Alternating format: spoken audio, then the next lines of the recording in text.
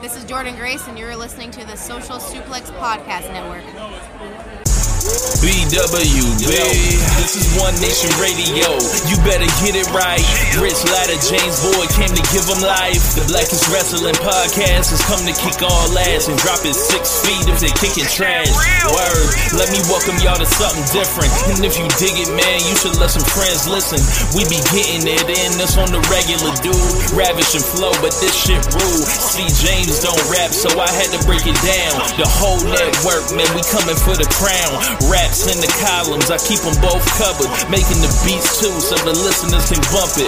Hit us with the rating, yeah, I'm saying it's a 5. Before you hit it, talk, bob your head side to side. It's One Nation Radio, and this is the beginning. It's Rich, and I'm here with James. It's time to listen to One Nation. We got to unleash the power of the pyramid. This is Mike Sempervive from WrestlingObserver.com. Check me out on Wrestling Observer Live every day. And also check out your boys, Rich and James, on One Nation Radio. This is Kenny Omega. We're listening to One Nation Radio. Check it out, guys. These guys know what's up. Big Kenny Omega fans, and that's all that counts to me. Goodbye and good night.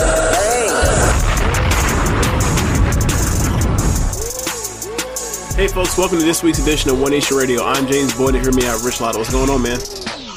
Not much, man. Back to an old school, traditional, classic podcast. No live feed this week, and man, I miss the live feed already. If only you guys knew what I did to try to make live audio happen. My laptop just disagreed. I have a Mac that I've had for a long time. Pulled it out. I'm not at home. I'm actually kind of near James, but yeah. So I don't have the video and all that. But we've got a huge week on deck. Anytime there's Phil Brooks news, pretty much going back to the inception of this show, there's something to talk about. What's up with you, man? It's 2 days from your birthday. Yeah, my birthday's on Wednesday. Yeah, not too much going on. Make sure y'all wish James happy birthday. Yeah. If you want to send the birthday wishes my way, I appreciate it. Whatever else. But we'll talk after the show about some of the happenings that are going on my birthday. Nothing big, but just something that we're not talking about on air. But yeah, man. What's the smile for? You want to move on? I'm just eager. I'm just eager to know. That's it. God, here you go. Anyway, so yeah, man. As you mentioned, CM Punk. So do you want to start there? Absolutely, because I watched Survivor Series, a complete nothing happening show. Wow! Like, just like I'm just baffled. They had 17,000 people in there. It looked like amazing.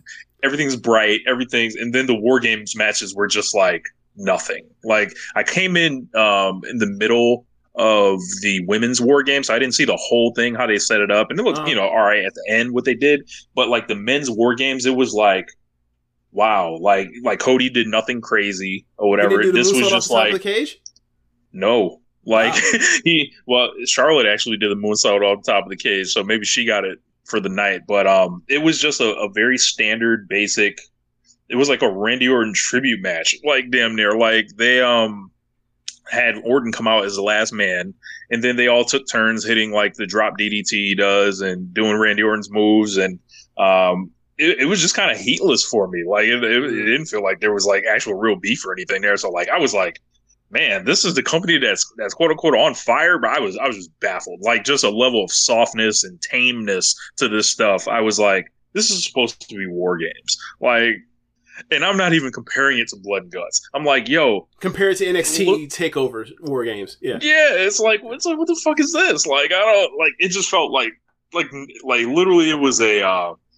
It was a show that was booked for one thing to happen, even though, they tried to play something else or whatever. So they got me. They got me good because I thought, after the Orton reveal thing, I thought that was it. I thought they threw up the little graphic or whatever, as the classic, thing goes. Then all of a sudden, be disappointed. Yeah. And then, they hit the joint. And I'm like, and then like they showed a wide shot, huge pop. CM Punk comes back, walks out. It looks like he's let his hair grow a little bit. All white shirt, no merch. Crowd's going crazy. One nigga grabs him and he looks yelling. better. He does look better physically. Like, I don't know what it is. I don't know what it is. That's how it always begins. Yeah, he looks healthier and is like just a slow descent. Like that's the side we'll get to, but he does look better than he did like at the end of like let's say Wembley. Like he definitely looks better than Wembley. He looks in better like physical shape too. Yeah, I wouldn't be shocked if he's inhaling some of the PEDs that Randy Orton is clearly on. This man, Randy Orton, came back looking like he ate Randy Orton. Oh yeah. Yeah, that man is like, that man will burn a hole in a cup right now. But like I had some fun on Twitter. I sent out a tweet pretty early, so people tried to get at me, but I stood on business. You know, stood wrongly on business. Didn't delete it. Yeah, I stood on business. Even I was like, nah. Even I'm gonna get on him. I'm gonna get. It's time to dog pile, and I'm gonna be one of them dogs. Bow wow wow. Speaking of being a dog pile, I actually was listening to Doggy Style a little bit. I was listening to Doggy Dog World. Ain't no fun a minute ago before we started this. Waiting for you to situation to work out. It didn't work out, but yeah, man. Like I'm like, nah. I see what you're doing. I see you trying to tweet through it, and gladly he'll tweet through it. But while you tweet through it, like I'm gonna go ahead and I'm gonna get him too while he at it. Like because everybody out here, kicking him, like throw some dirt on him. Let me go ahead and throw a little dirt on him too. As we talked about. Somebody told me I had to fall on the sword. I'm like, you must not know me. Like, this internet shit fake, nigga. Like, oh my god. But yeah, like, I said some other man. The CM Punk fan army is very strong, man. As we've known, as we see that they watch and they consume all things CM Punk related for content. They do well for our numbers. And like we're not the type to keep hitting on the Yankees and the Red Sox or the Cowboys and the Giants just for the sake of it being of interest. It's like, hey, this interesting to us. We'll talk about it, and those do numbers. Like I gotta tell you, when we do talk about Roman Reigns, we talk about Sasha Banks, talk about CM Punk, they all do numbers. When we talk about Stardom and like critical points, it does numbers. It's interesting. Those are like the things that do numbers for us. Go figure. Yeah, I had people looking me in my face and telling me that CM Punk right now at 45 years old is a better wrestler than Will Ospreay. Like, I'm like, yo, y'all somewhere else. Like, I can't play with y'all on this. Yeah, and their thought process is like half of wrestling or most of wrestling is talking. It's not the actual wrestling. And if that's your perspective on pro wrestling, then like, cool. I don't have much to discuss with you outside of talking about like the good old days back when I was a kid and how that was cool. Because if you want to talk about what's going on now, we're just going to be on different. We're going to have different tastes, and that's fine. As they say, flavors of ice cream, right? Oh my god! But yeah, man, that's just not my particular brand of ice cream right now. Like CM Punk when he was in AEW, I enjoyed the stuff he was doing in the ring or out the ring. I thought he was the best storyteller they had in the company. So like he's in WWE. We'll see what he does. I'll be interested to see what he does. Obviously, it looks like the Seth thing is going to happen.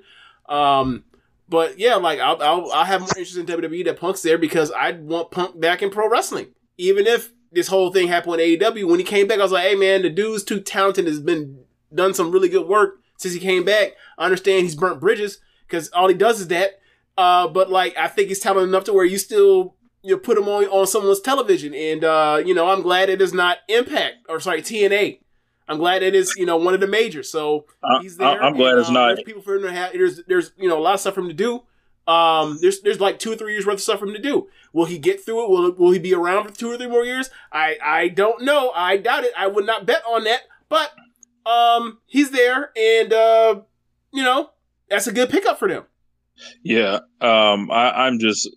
Much like when he was fired by AEW, which people I think are kind of like acting like didn't happen for some reason. Like everybody's framing this like it's a jump or something like that. Yeah. Nah, man. Look, this man was given the box. Rich, technically he was fired from WWE. Rich, technically he was fired from WWE too. You stupid.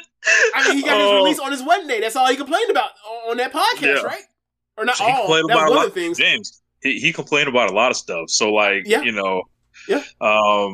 I'm just happy that it's over there. I don't have to worry about him trying to like, hey, because eventually, like, this shit gonna pass. Whatever, he's on Monday Night Raw tonight. I'm sure he's gonna, do a little pewing. But hey, man, gotta go start having. Sure he can do that legally without consequence?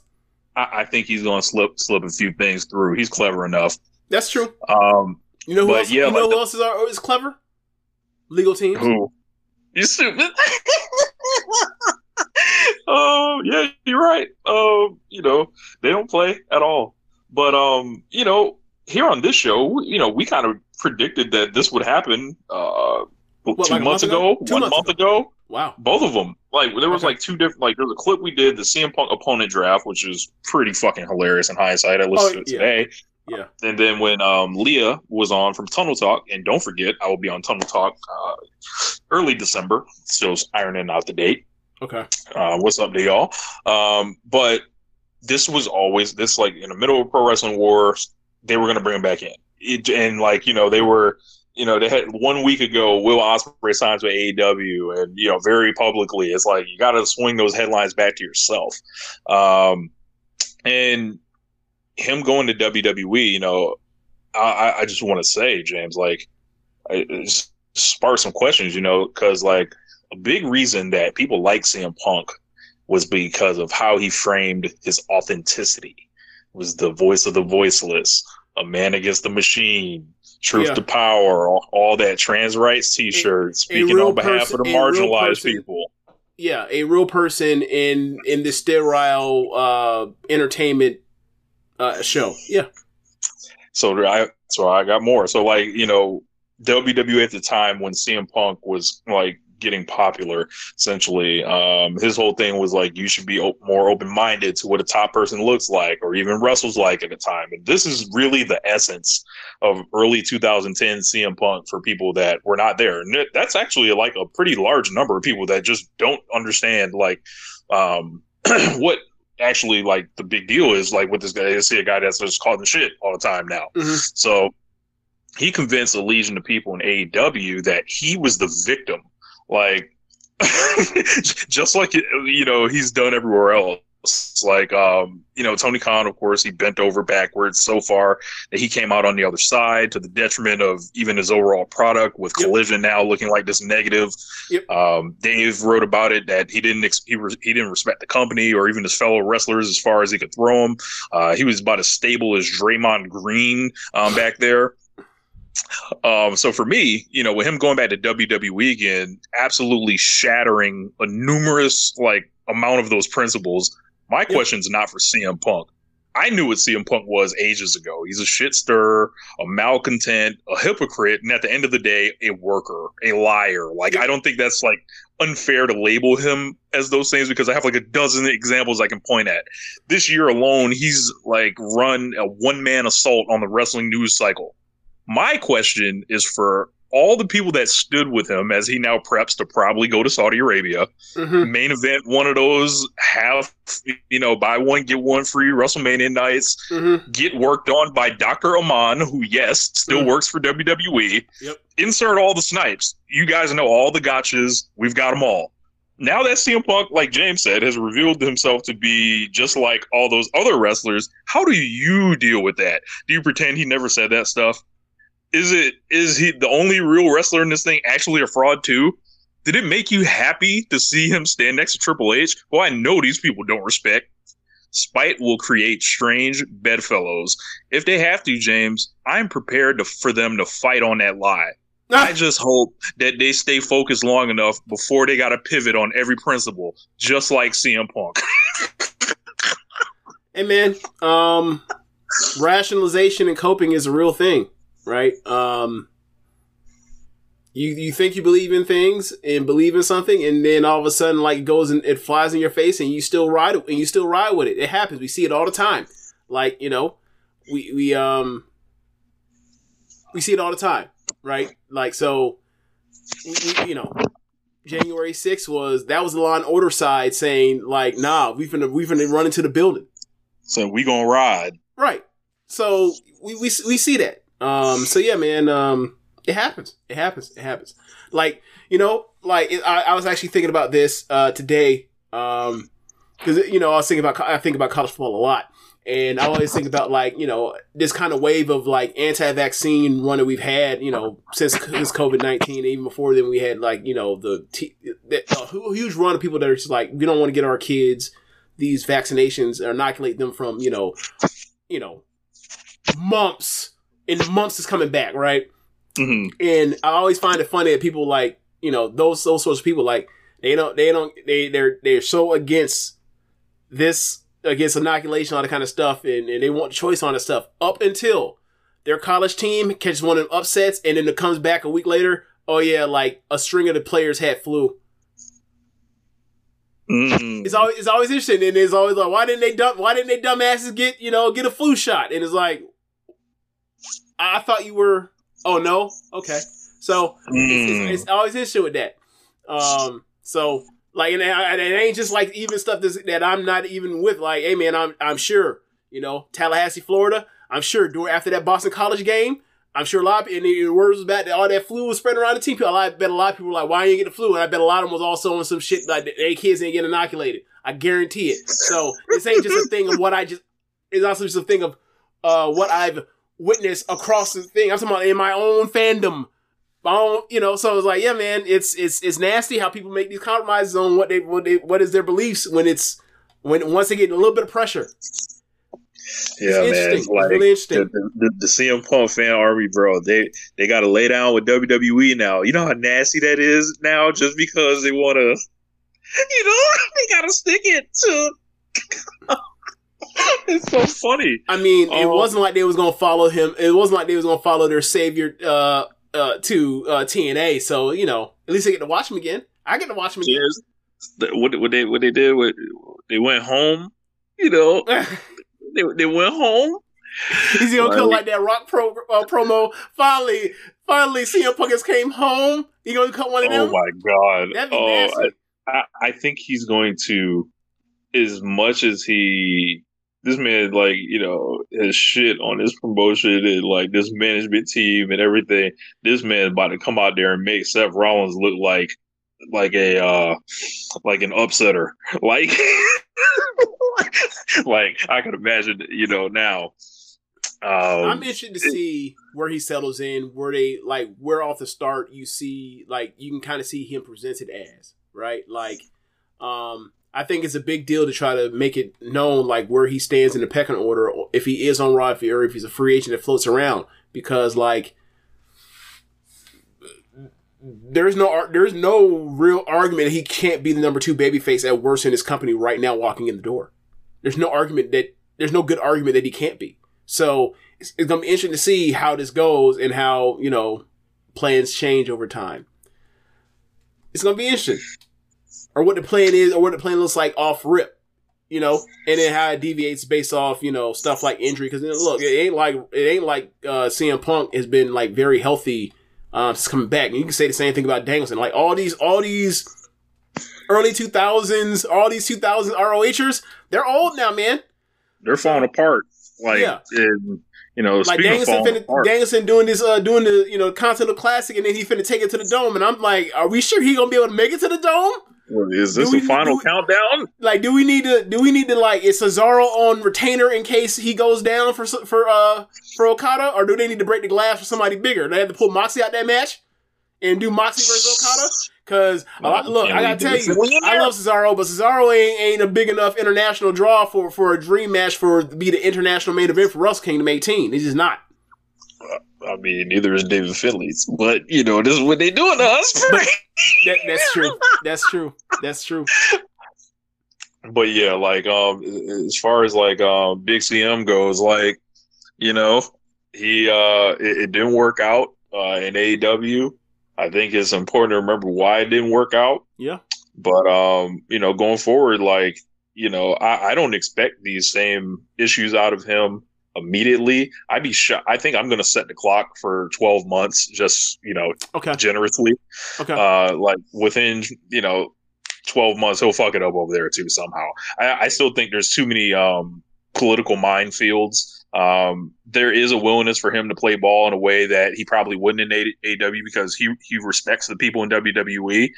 Because at the end of the day, as much as he showed out and made it a part of his character in the ring, out the ring, on podcasts, anywhere, Phil Brooks loves the WWE deep down.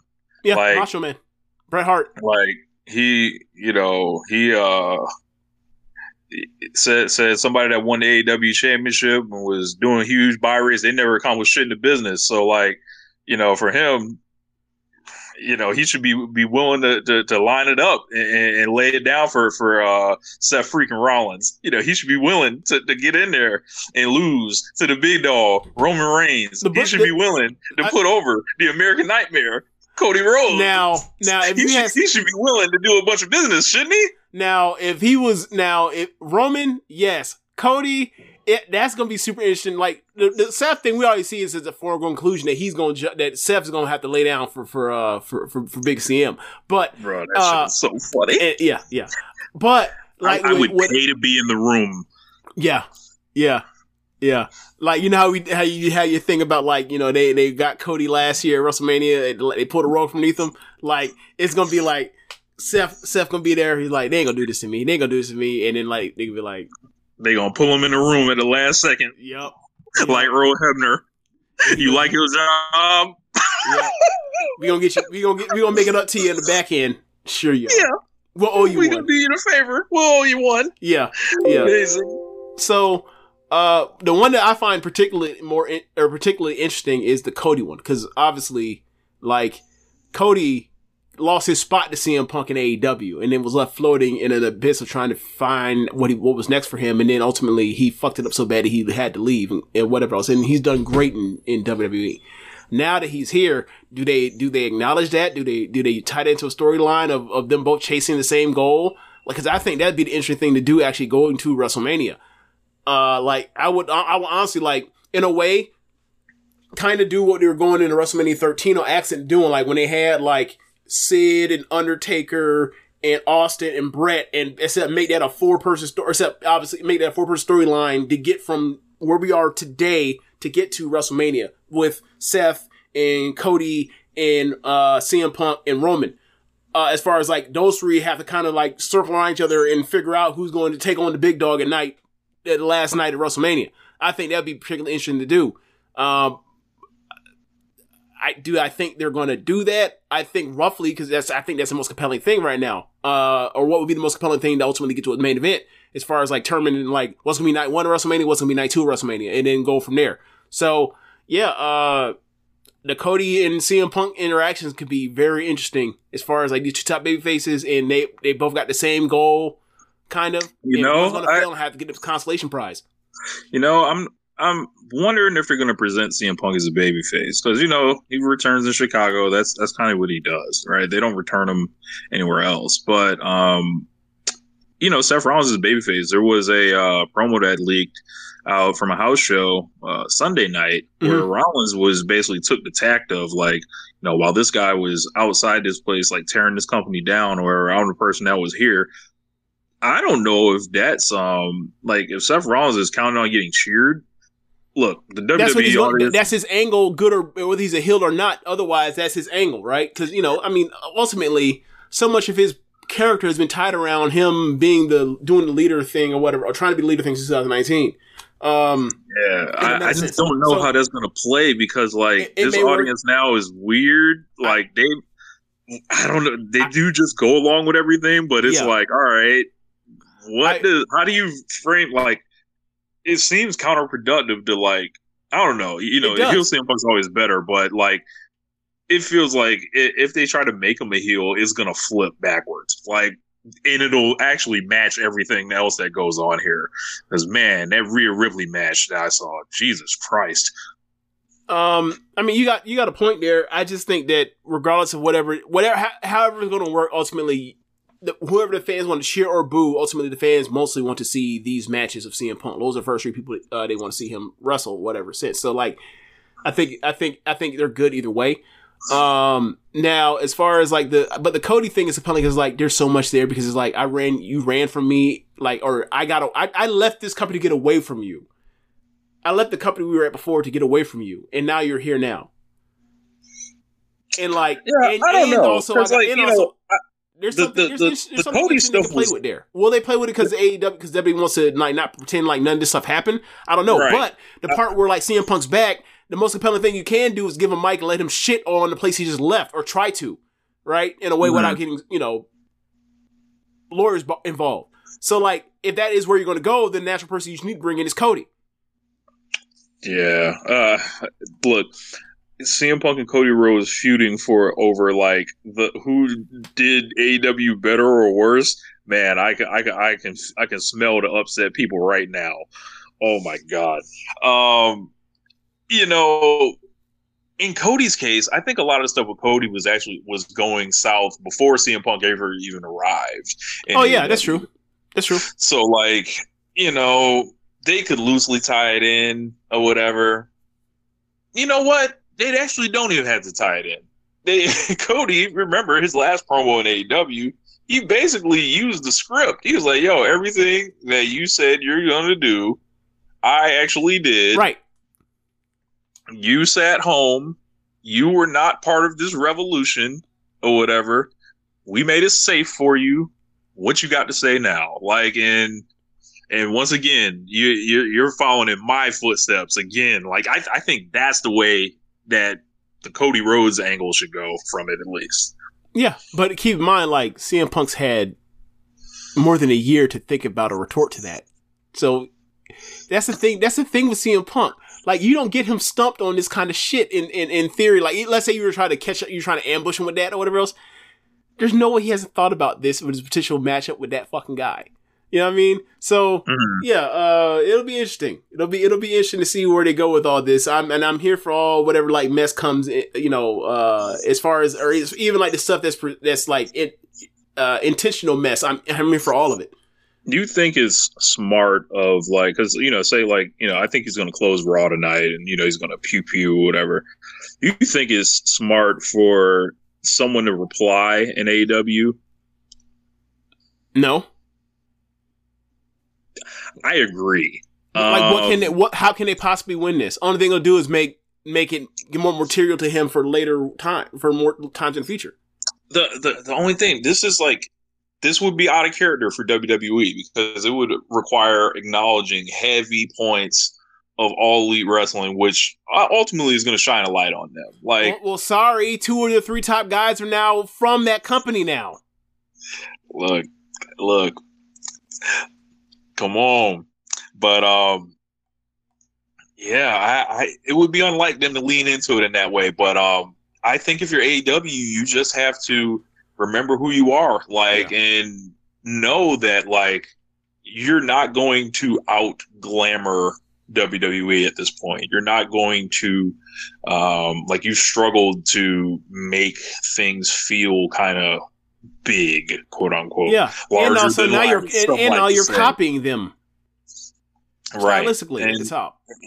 So now I think what they need to do is get behind the 4 guys they got in their early 30s or whatever, maybe 5. Like add Takeshi in there. Like you've got Ospreay, you've got Swerve, you got Hangman, you got Jay White, Takeshita. Like, it's time to start like drawing a line with these guys and be like, yo, this is they can't fucking touch us in the ring. Like, and really like lean into that. Mm-hmm. And, use your emeritus guys like Moxley, Danielson, Omega, and to basically help certify those guys, Jericho, Bucks, like, and keep that pressure on. And, MJF's in that thing, but we'll get to MJF in a minute. Like, MJF has been so kind of off the reservation, so to speak. Like, it's like, I almost don't include him right now. Yeah, but the point you're making is like, you want to show the whole thing when it's like, well, he's literally doing all the stuff that is not showing that's not showing differentiation between the two promotions in like what they are at heart. Like, he is ultimately like, he is that on top being like the WWE's flavor of ice cream for AEW right now. So like you can't like he's a part of that. Like as far as the core, he's actually a cornerstone piece of the company and the nucleus, whatever you want to call it. But like as far as trying to differentiate yourself, he would be a member of the SmackDown 6 in name only, if you will. Mm-hmm. You know, and it's like not an ethos. I think they gotta lean into, you know, being who they are, but you know, some of this stuff like, you know, with the flavors and all that, I think you can read that as an identity crisis also. Like I think that's like, yeah, man, what do we really want to be? Like, because maybe they got as far as they were gonna get with the original philosophy and, you know, the original like first run of this thing. They're like, yo, how do we get this even higher? And they're trying things, but everybody ain't gonna make it. Everybody can't go. And that means fans, wrestlers, hell, backstage people ain't gonna make it. Like we'll get to it in a minute with QT, but yeah, I think they, you know, because the whole thing I saw after this was, you know, AEW's dead, you know, and all this shit with you know, after Punk, you know, gets hired by WWE, and I'm like, I don't know if that's just people being hyperbolic because of when are they not hyperbolic about All Elite Wrestling? This promotion is on death's door every month. What's new? Yeah, right? Yeah. So yeah, I'm with you. Yeah. I there is something to the identity crisis thing, but I think even in his best days with AEW, there was always they did more than one thing. I just think right now, the part where the multiple things being on top is like the first time where it's really weird and it's not Jericho. Like when Jericho was on top, like there was obviously, you know, the inner circle and they were menacing and they were, you know, evil, you know, a great on top heel faction that was really dangerous at times and also funny and also cool. It felt like they were cutting edge too. Sorry?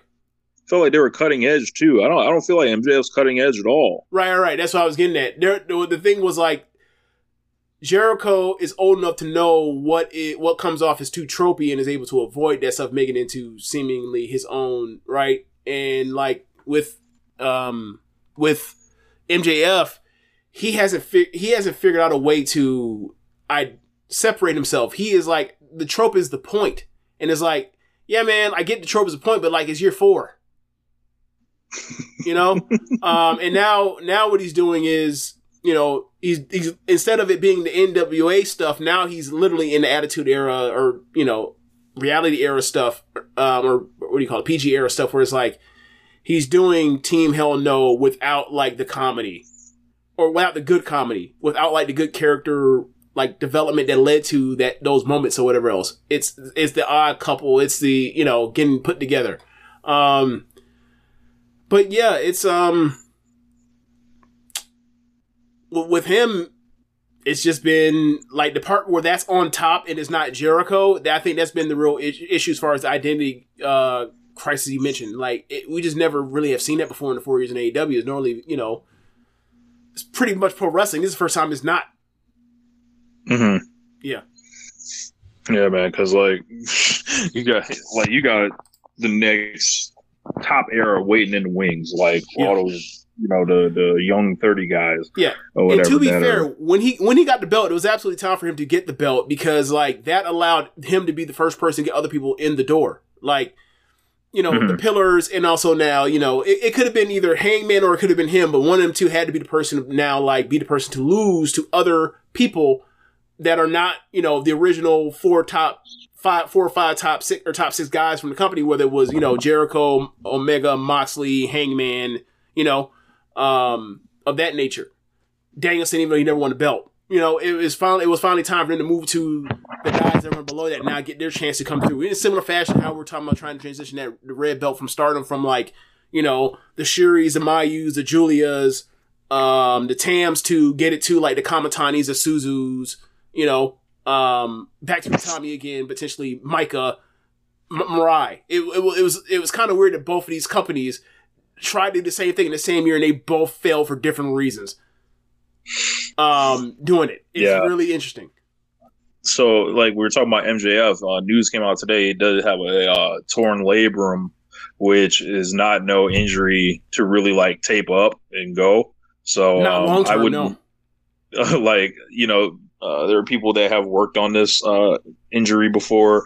Usually, like, the level of psychopath you have to be to play with a torn labrum or you know, do your activity with a torn labrum. Like, if your name is like Kobe Bean Bryant, you would do something like that. Mm-hmm. But, like, you know, this shit ain't for the weak of heart. So I imagine, you know, I'm not expecting it's crazy that, you know, the safe wrestler, you know, is the one to blow his shit out. I think it was a Taro Uranagi that put him out or whatever. And that's not even talking about the hip. This man's walking with cane. So, like, you know, I saw Swerve Hangman getting all this shit about being dangerous and everything like that. But man, those two brothers up here walking around, you know, Swerve wrestled. Like nothing. Swerve already wrestled. Yeah. So, like, you know, it's real crazy to see, you know, hey man, you know, what people think is safe, what is not, and, you know, who's being fooled by what. It's just, you know, with MJF now, he already had that match booked against Samoa Joe at World's End. I happen to think, you know, this was actually the belt was going to switch anyway. Yeah, you had called that a few weeks ago, maybe even much as a month ago. You were like, I think the rematch, because it was like, I think it was kind of like, why are they even doing a rematch after that man won, lost in Wembley, then got the title match, lost again, and then, like, he's still around and still in, like, the MJF sphere. Yep. Like, everything kind of added up. And then once he relinquished the belt, I was like, oh, I figured it out. And then, you know, so if anything changed from here, I'd be shocked. But he's set to work the match at World's End, so it's December 30th. So that'll roughly give him a month, you know, to prep for that and, you know, kind of learn how to protect it and whatever. But I imagine his weight training is going to be reduced or, like, just absolute hell for the next month. There are workarounds depending on how bad the tear is, right? Because, like, the main thing with tearing a labrum is that, like, there's now, the reason why I know this is because, like, I've been working through some shoulder shit for months now, and to the point where, like, I have trouble sleeping. Like, wake up, go to sleep for like 2 hours, wake the fuck back up because my shoulder is fucking in pain. Like, I'm doing all sorts of shit to my rotator cuff to, like, try to get it to stop, right? I have pain whatever. Doesn't matter. Neither here nor there. Not a wrestler. It doesn't matter. I'm not bumping on it. I'm just lifting weights. So, yeah, man, like, there are workarounds with it. It's going to be mostly, like, range of motion. He can work around that based off his style. Lifting stuff. He ain't going to be doing much lifting with Samoa Joe anyway. True. So and ultimately it's going to kind of come down to pain tolerance when he has to bump on it. Because it's going to jolt, and, like, when it jolts, it's not as secure. So, like, it's going to feel like it's popping out the shoulder. Or it may actually pop out the shoulder finally. So... yeah, if he, you know, he'll probably take a shot or whatever else, try to ease the whatever pain, but, like, as long as it doesn't pop out the socket, and he can keep, you know, his muscles or his rotator cuff, like this, the back part of his shoulder, on point, like, he can soldier through this. I don't suggest that he, you know, try to come back and wrestle on it for a certain period of time. If you got a labrum tear, you need to go get that shit handled unless it's something. If you got MRI and it says it needs to be, he needs surgery, he needs surgery. There is no, I'm work through it until it pops out the socket, and then I'm just going to, you know, whack it into the ring post or whack it into a wall and have it pop back in. You're going to do damage to That's crazy. The sliding surfaces inside of that thing, long term. So, get through this match, until it's time for him to put over whoever else for the belt, and in the short term part, whether that's 1 or 2 matches, 3 matches, or whatever else, get through it, and then go get whatever you need done to it, and I hope you come back healthier.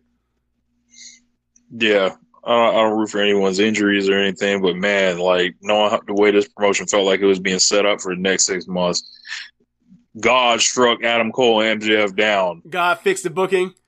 He stepped in where Tony Khan could not be trusted. Like when they said Tony Storm was going to win Tony, or who was it?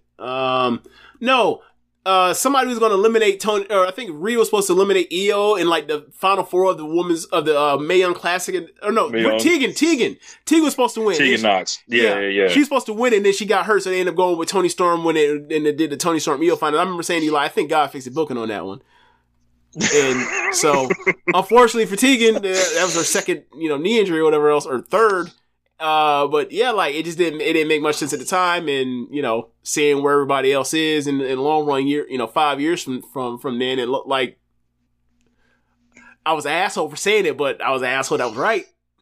So yeah.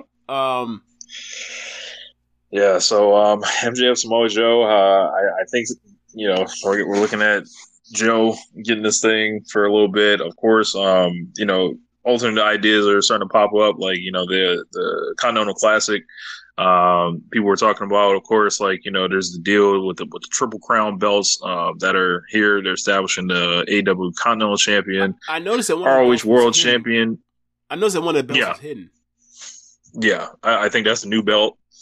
Okay. And then the Ring of Honor title and the New Japan Strong. So like this thing came out as news like Saturday night on Collision. I don't know if we got into it much last week because there wasn't enough info that was out. It all kind of was, being seemingly worked out like on the fly. There were, I imagine, negotiations with people getting put in this thing.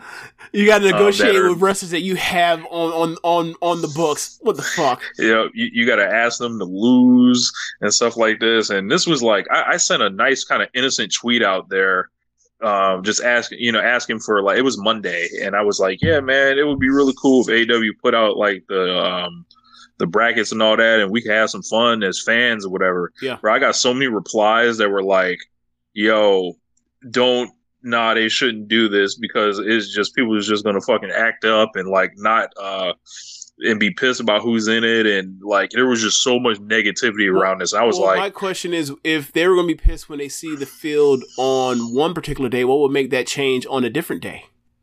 Yeah, I guess like,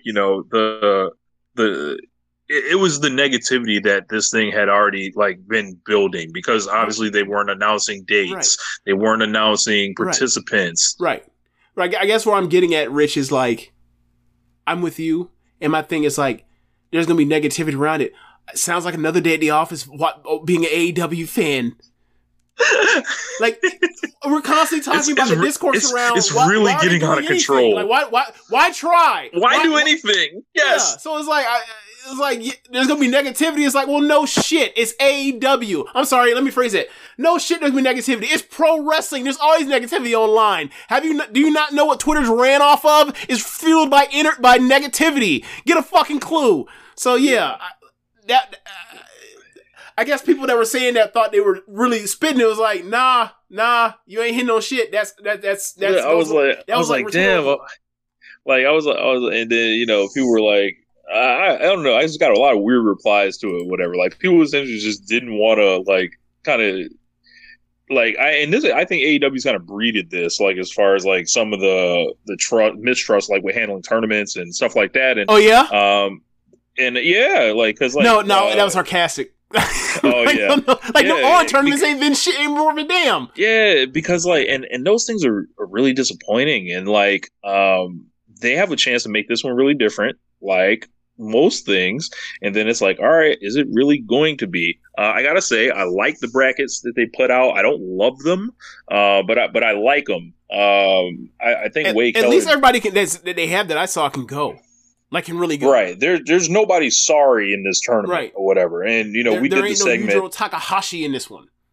I think the only person that was on the uproar list that got named was like Jay Lethal. And it's like, if the worst person you're putting is Jay Lethal, it's like, all right, he's actually, when the bell rings, he's going to get in there. He's going to do his thing. Right. Or whatever. So like, I can't be like disappointed, but I'm not like thrilled about the tournament either. It seems like there's like a couple like stories that jump out at me, or maybe really just one. Like Kingston and Moxley on opposite brackets. Kingston and Moxley on opposite brackets, and then Kingston's in the block with Cesaro, Danielson Danielson and Claudio. It jumps out to me that he has to beat those two at the end, his last two matches, to get to Moxley or whatever, and then you do whatever you do from there. But and then Daniel Garcia being like the sole like under 30-year-old in this thing, and it's like, all right, he's gonna get a rematch with Danielson. Is like, is he just going to get beat like a drum during this whole thing? And it's like, if he gets beat like a drum during this whole thing, I'll feel like they don't understand this. Like, I think they need to actually get him a signature win, and he already lost to Claudio, I believe. So I just don't know who that win for him will come against, because Kingston's already lost. And then I don't see him beating Brody King as some big victory for him. So I'm pretty interested to see like where that's going to come from. Like maybe probably Danielson. It's probably Danielson, and it's probably getting back to the storyline of him potentially with BCC before the JSA thing of sports entertainer or pro wrestler. They can always go back to that because JSA don't exist anymore. And there ain't nothing. There's nothing that Garcia is really doing right now for why they can't do that. So like him being Danielson could, Danielson going to go probably try to lose every fucking match in this thing. So yeah. So like if Danielson like has 2 losses, say he loses to Kingston and loses to Garcia, right, and that knocks him out, and then like I think Kingston's going to win this block. Like, that's what even though he's lost the first match, that's like that's like your comeback story to make points go. Right. Brody King goes up, so a lot of people never seen these things. The Tetsuya Naito trope. Yeah, so like people that might not have seen these things, what y'all like, y'all about to go on a ride. I see the outlines of them knowing what they're doing, but I'm like, I hope they know what they're doing. But I see a couple things as far as the gold block. I like the gold block a lot.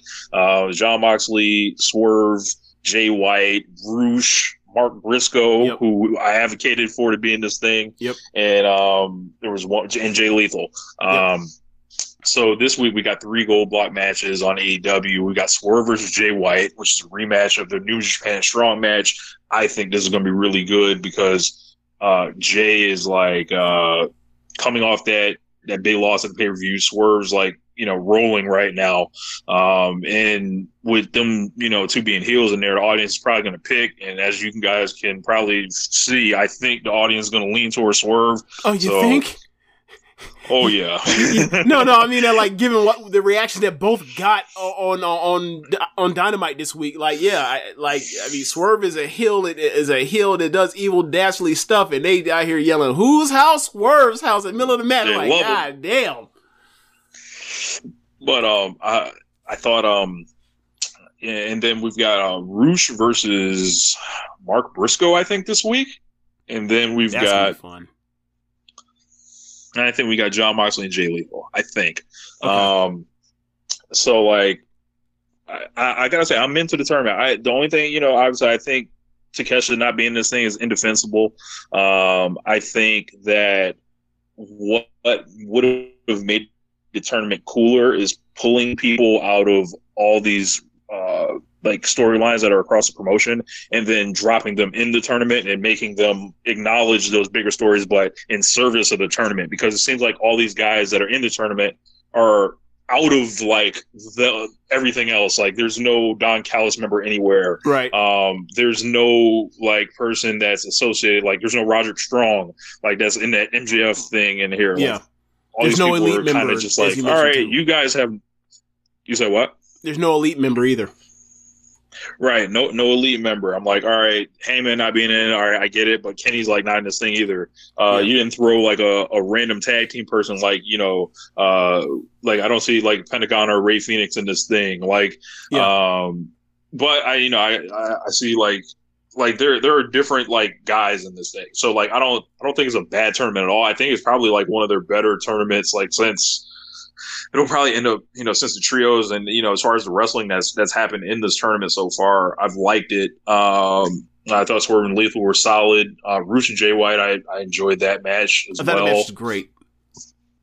Then I thought Moxley and Briscoe I thought was great. Yeah, same. I thought that like the Jay White and Roosh match was like another perfect example of why Jay White is so fucking frustrating.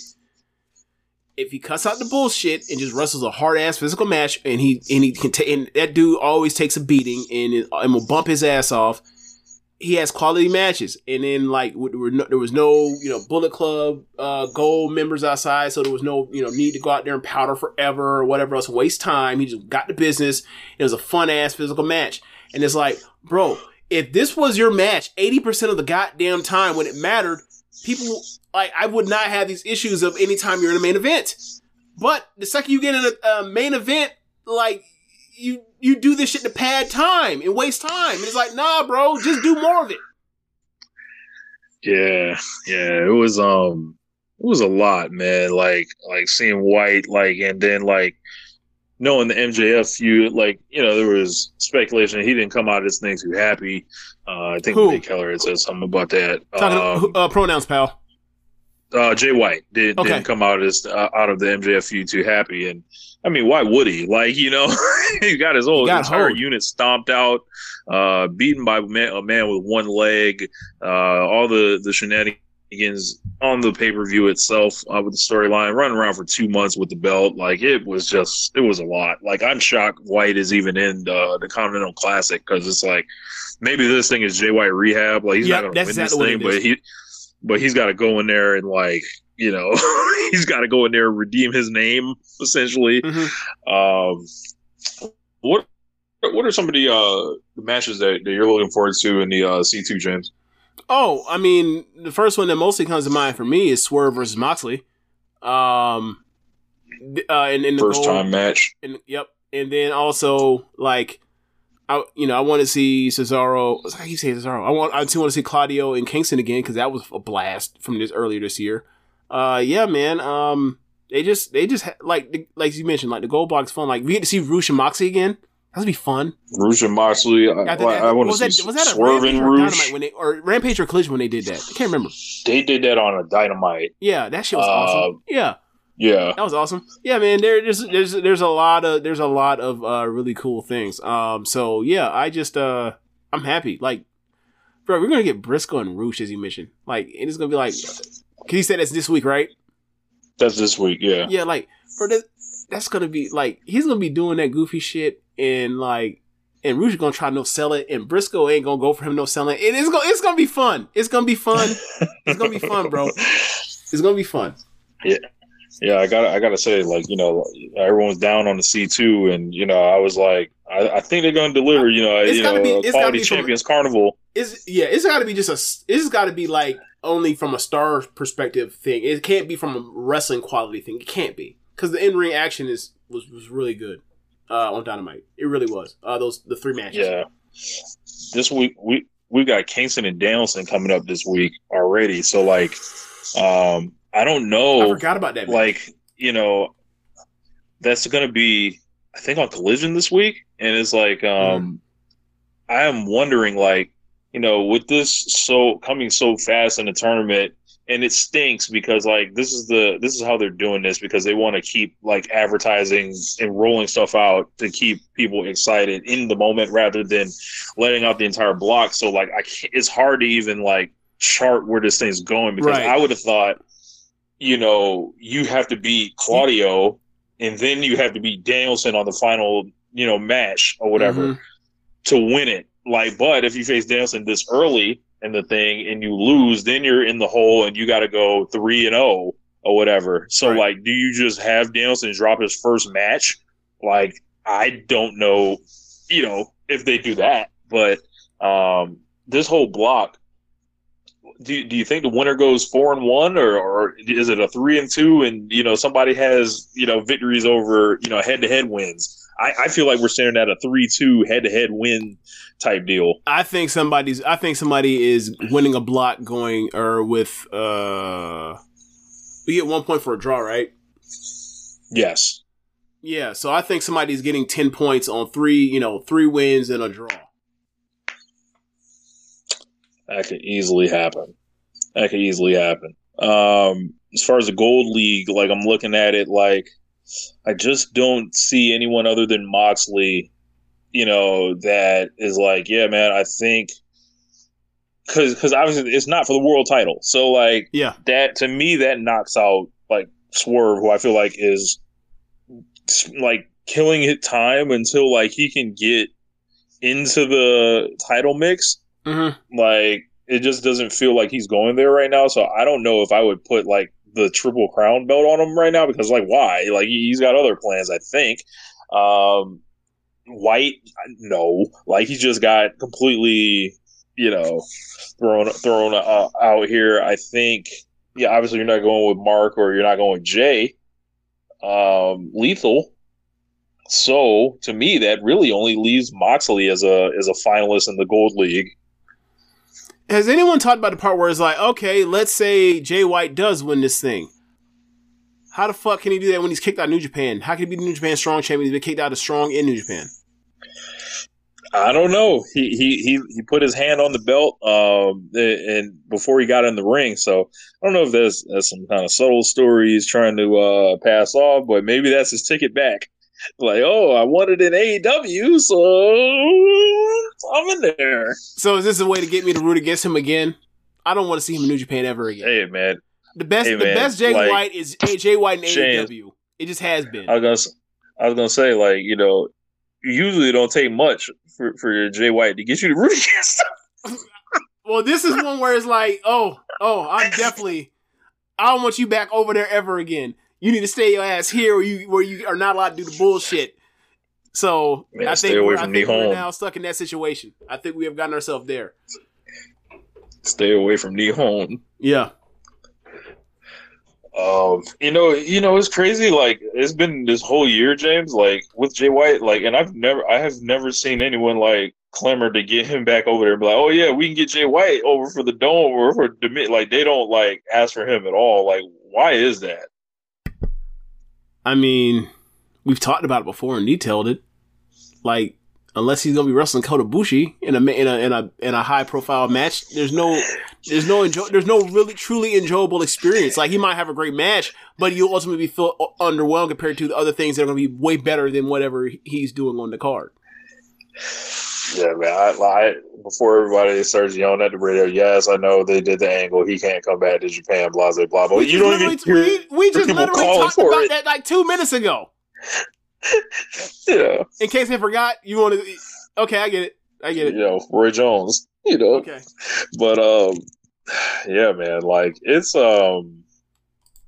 pretty interesting. Like, I think the pulling the belt out of thin air for the Continental Classic thing is like kind of a stretch, but I like belts. As long as you ain't add another Ring of Honor title, I think I'm all right.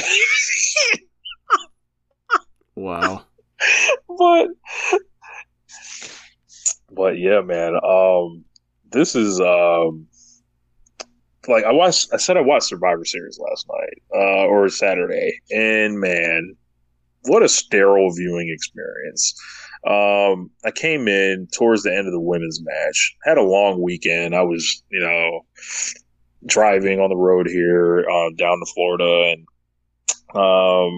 Saturday night I was like getting everything all together, getting a haircut, different stuff like that.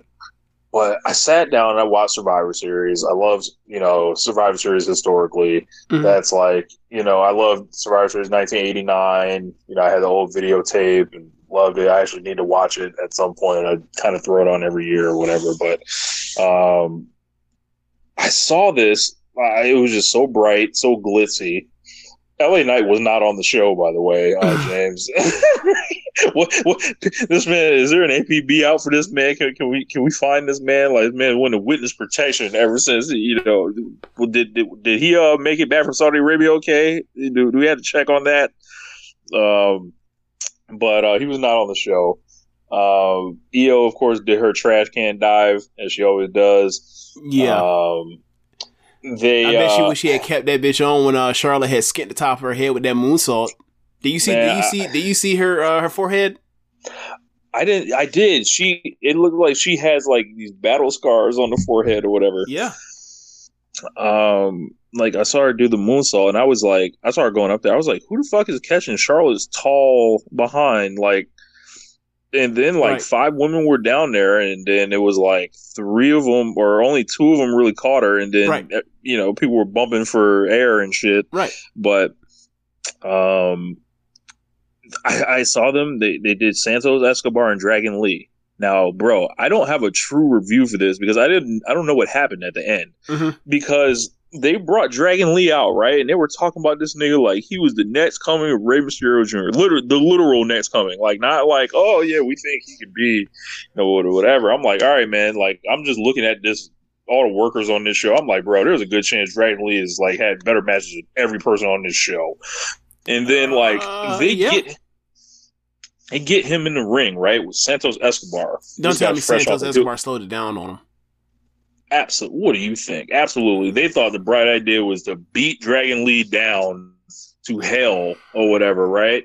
So I get up and I'm like, all right, they just like, it's like, like when they do like, oh yeah, you gotta just slow it. Like I thought they were gonna like do a lucha match essentially. Like they're in Chicago. Like we know what's up. We know what it is, right? Right. Roosh was just there on Wednesday and got over as fuck. But like they just start like he just starts whooping Dragon Lee's ass, and I'm like, all right, I can just wait until the comeback, right? So I told you I'm in the middle of packing stuff. I'm running in and out the room, go in, and I'm packing some shit. I come back out, the fucking commercials are on. I'm like, what happened here? This match was less than 8 minutes, James, and then like I don't even know who won. I haven't even bothered and looked. I was like, wow, they didn't like let Dragon Lee come out here just and be on fire. I know, look, maybe this is an unfair review or whatever, but I'm like, yo, like I thought there was more, like, but apparently there was not. They had to have more time for the, the commercials during the matches. Rhea Ripley and Zoe Stark. What an absolutely nothing match. This crowd couldn't give a flying fuck about Zoe Stark. Zoe had like her face like kind of painted like with I saw it. Yeah, it's almost like the Raptor stripes on her face or something. Yeah. Like the scratches from the Raptors logo. And I saw that and I was like, this is the outfit that they put on a action figure one time, and people are like, I don't remember her actually wearing that. Like, and then that one time you check the video, she actually did wear it or whatever. But she definitely had trouble like getting the crowd because the crowd was just so into Rhea Ripley. However, Rhea's whole thing is she's getting the heat on this person. Like that's her job, is to get the heat, and of course they don't deviate from the script or anything. Like, so the crowd's just sitting there and they're just like, they don't care about anything that's happening in the ring at all or whatever. And until the very end with the pin or the finish. Yeah. And she hits the bomb. I don't remember the name, Riptide or Riptide, something like that. It's Riptide. The pump handles, pump handle bomb. Yeah. I was just like, man, I thought they liked the manager, is let the manager wrestle night, apparently. And I don't know. I was just confused or whatever.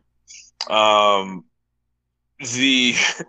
as I mentioned, the men's War Games was just like, it was sterile, and it was like, it felt the opposite of dangerous. It felt like there was just so much wide open space, and like, it was I think the one cool thing about it was kind of like seeing the collection of baby faces all kind of line up. Like if you're into like watching the good guys whoop some ass, this was the match for you for that. But for me, there was nothing really compelling about it though. Like it was just like, oh, they're just fucking them up, and like it just wasn't like, it wasn't like anything that was happening. I think when Dom got in and you saw him like running in doing fuck shit and everyone was booing, like that was kind of like interesting. But then they all surrounded him and whooped his ass. But I don't know, the Jey Uso Yeet thing, I'm like, yo, this is something that niggas were saying like 10 years ago. Like, what are we doing? But whatever, wrestling be late to shit. It's amazing. I saw all those baby faces and even heels in the match now. Drew McIntyre was on the Judgment Day team, right? And I was like, no, I was counting them out, James. I was like, Roman Reigns beat this nigga. He beat this nigga. He beat this nigga. He even beat this nigga on the other team, whatever. And they had to turn him like, and it was just like this. It was almost like this celebration of all these people that have been whooped by Roman Reigns or will soon be whooped by Roman Reigns, like Randy Orton. Like, so like, and then even, down to Jey Uso or whatever. But like I said, like the show was like it was like a nothing show, and I was like, they have this big house, 17,000 people there, and I'm just confused by all this, man. So what was the finish? What was the finish, and they got them to like Punk coming out like at the end?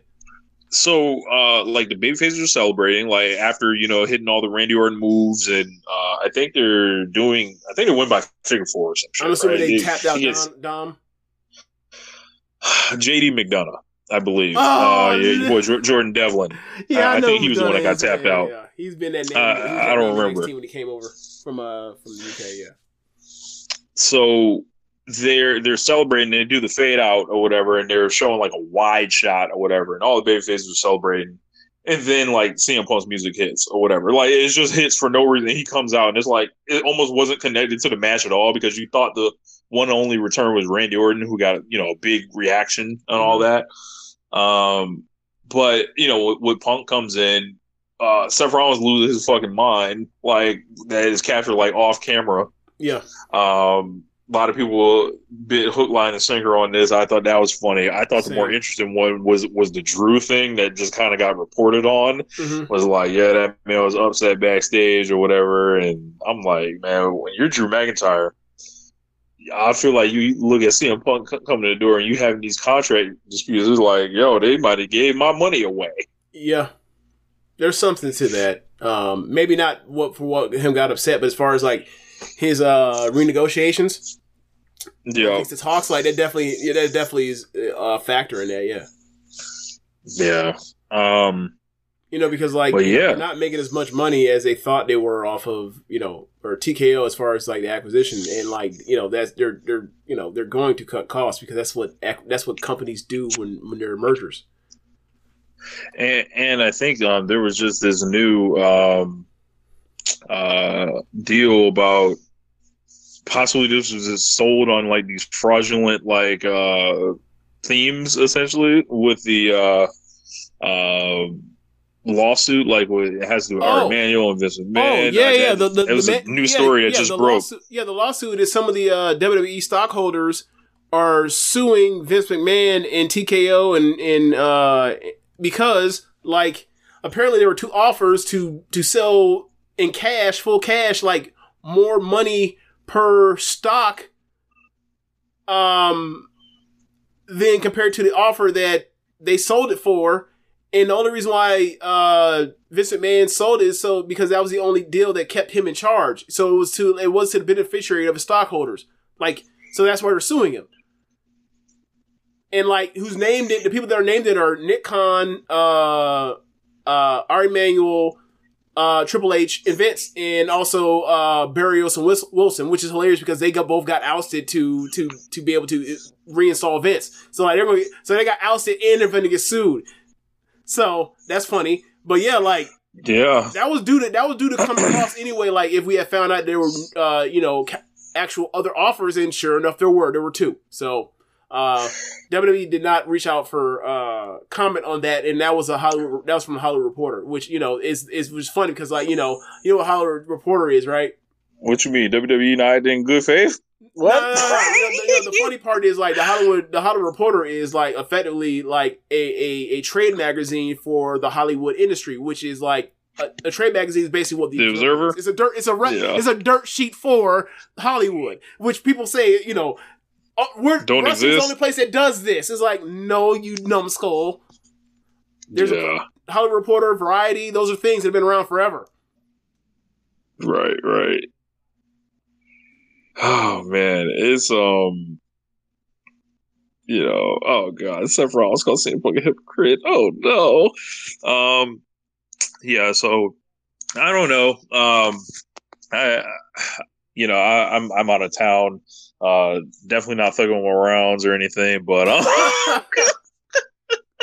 I don't have too much more. I know, as far as like the whole show for AEW, kind of went through it with the matches. But I do want to talk unless you want to talk about the Ruby Soho and Sky Blue and Anna Jay match.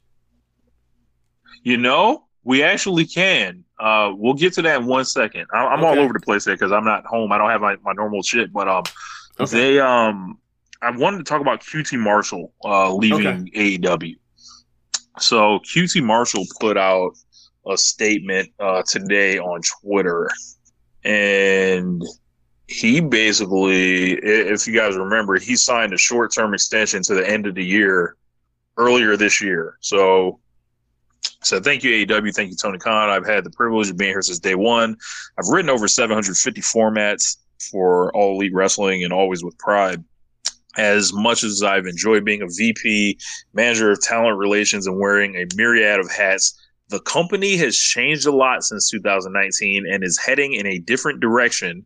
And I feel that it's best I do the same, as we only get one chance to go all in. I have officially resigned from AEW and will have fulfilled all obligations by the end of 2023.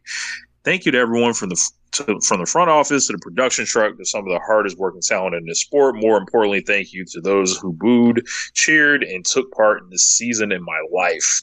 I saw this and I was like, wow.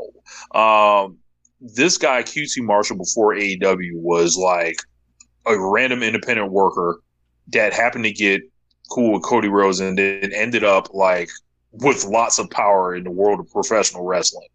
There are a lot of people that are wrestling for AEW that are working backstage that would not be there without QT Marshall. Mm-hmm. Whatever you want to say, like about his in ring, I know like James has not been a fan of his. I've like enjoyed him at different times. I haven't been. I haven't been a fan of his character either because QT TV stinks. Right. I think, however, that is almost secondary, maybe third, like to like what's actually like going on here. Like, like what? Like this guy gets a VP position, right? Like, does this read like? And I'm looking at this statement. I'm like, the company has changed a lot since 2019. It's heading in a different direction. I feel that it's best. I do the same. So it's like, all right, you've been like, people have at times called QT Marshall a right-hand man to Tony Khan. People have seen, like, we've heard other people in those roles now. Like, this feels kind of like something like where a guy is looking around and you know, seeing that the writing is on the wall and like things have changed around him, and he's like, I don't fit here anymore. Like, and QT was around, you know, in the inner circle during, you know, the hottest periods of this promotion, and is a voice for pro wrestling, whether people know it or not. Like, you know, the QTV stuff is on there, you know, to be made fun of, booed, and, you know, had these guys fucking killed or whatever. You know, with him going, I would think he walks right into WWE. Bingo. You know, exactly what I was thinking is like, he's saying this stuff about like, you know, the business, it has changed, all this kind of stuff. And I was like, yeah, that sounds good. So all of a sudden he gets a position in WWE. Yeah. So like, and this is a smart guy, is connected, respected guy. Like, definitely backstage. Like Mikey Ruckus, I think, told the story. Like, he sent out a tweet. I'm cool with Mikey Ruckus. And he's the one that got Mikey Ruckus in. Mikey Ruckus did a lot of good work, like, included, like, you know, fucking with me or whatever. So it was like, you know, in a way, like, I gotta thank QT or whatever. So like, it's interesting, like with him like out the door. I think there are a couple of things, you know, like, does this guy immediately like, do they send him to the performance center or whatever and be like, yo, we're linking up the Nightmare Factory with the performance center now, that was my and thought. Something like that, where you can send people to go and, you know, additional work and stuff like that. We already know Jay still trains at the Nightmare Factory still. I did not know that, but yeah, there's like, you know, he's obviously, Cody's connected, or QT is connected to Cody still. So like, Shaboy Boy for life. Shaboy Boy for life. But like, you know, with him leaving, it's like, you know, we were saying Cody left these dudes behind. They keep the eyes out for him.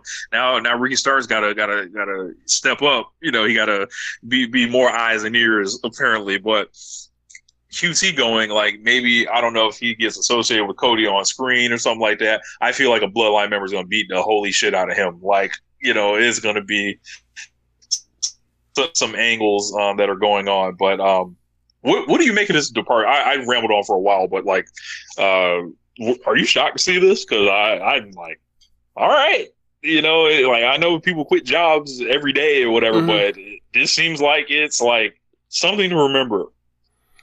I was not shocked. My initial thought was, I'm immediately skewing towards cynical, and I'm like, okay, like that's what he said on paper. Let's see if he ends up in WWE. If he does, I'm not gonna hold it against him. Whatever he was behind screen, I don't know. Like that's the thing when we talk about like coaches, right? These people are around for years and are respected by their peers for the most part, which means they obviously know more than the average motherfucker that played high school football or high school basketball that are saying they're incompetent in the third, right?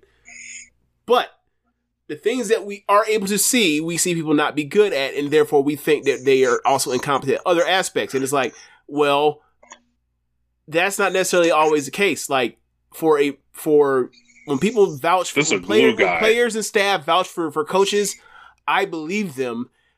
And I just take it as, all right, well, the things that we see them be bad at and struggle at is just a thing that comes down to, the analytics have changed the way we manage games and how we, handle timeouts and handle stuff on the sideline. So therefore, like, when we have these coaches that, that are, more like table setters, but ultimately can't get people over the top, like, like a Scott Brooks was or Mark Jackson was.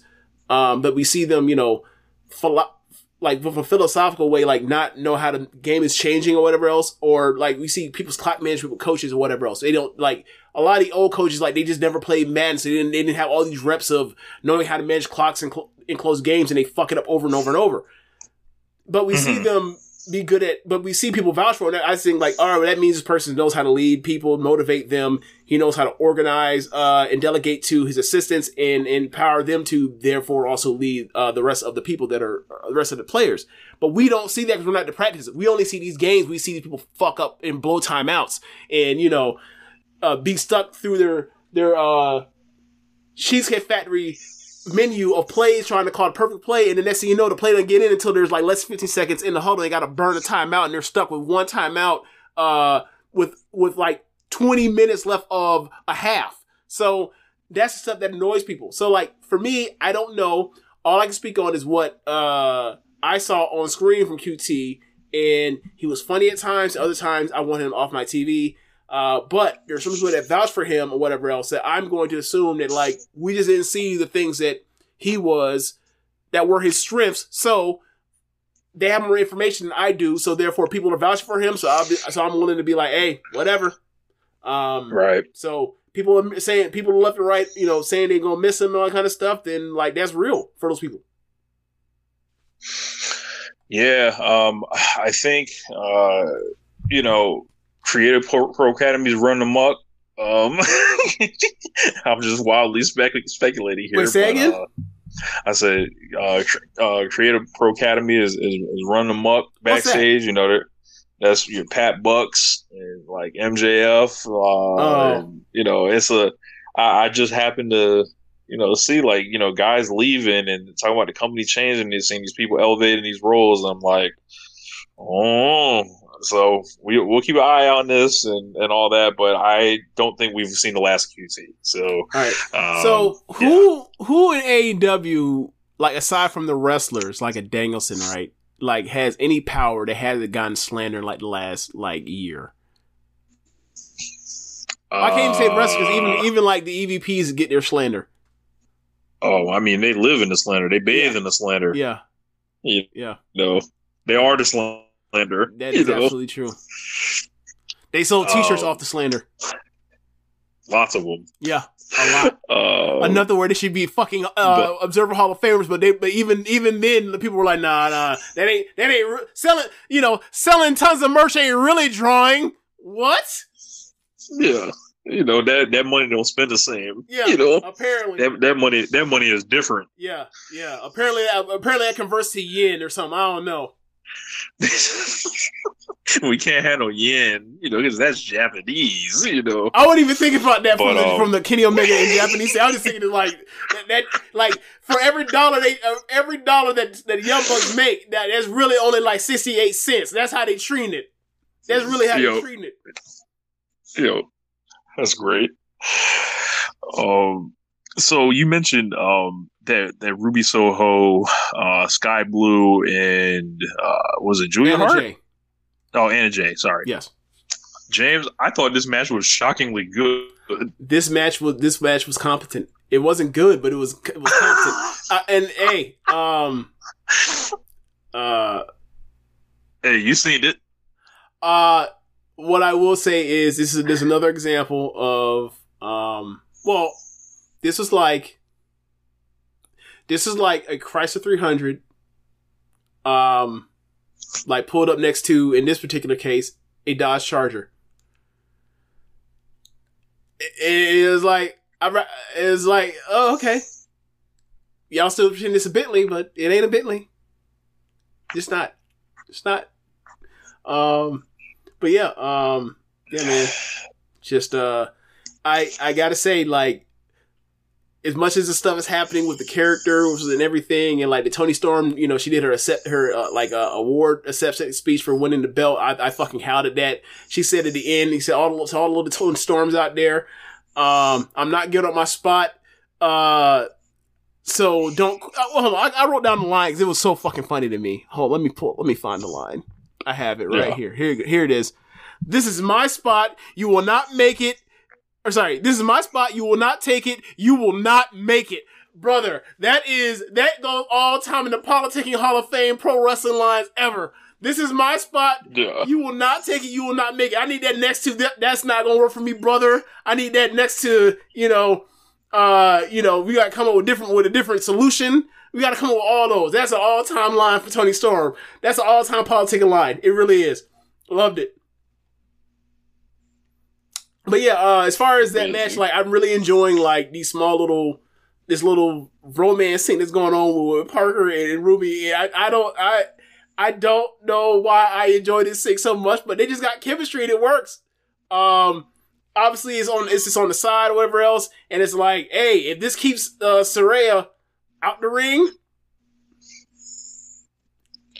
I might have liked it anyway, just to keep her out the ring. I don't know, but I've enjoyed it, and Anna Jay ended up getting pinned by Sky Blue, which is like Sky Blue finally beat somebody. So they're pushing her towards something. It seems they're finally giving her a win. Yeah, like I thought this was like I saw this match graphic come out, and I was like, hey man, like what is this, bro? Like we gotta shoot this shit into the sun. But like I was pleasantly surprised on this one. Apparently, CM Punk said he's home in his promo. He really did it. He said I'm home. He really did it. What city are they in? Nashville, Tennessee. Well, can't say Chicago. I was gonna cut him some slack. Nope. That man's in Nashville. Oh man. This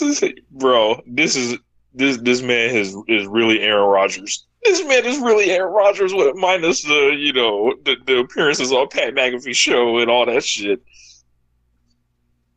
Oh my god.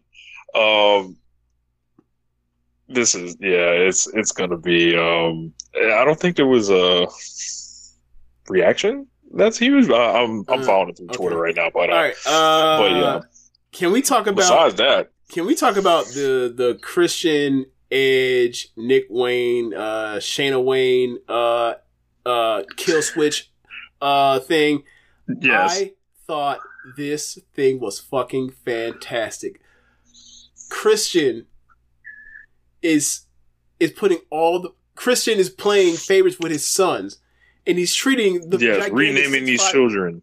Yes, he is treating the 6'5" monster like the underachieving slacker loser, and the young kid as like his precious baby boy.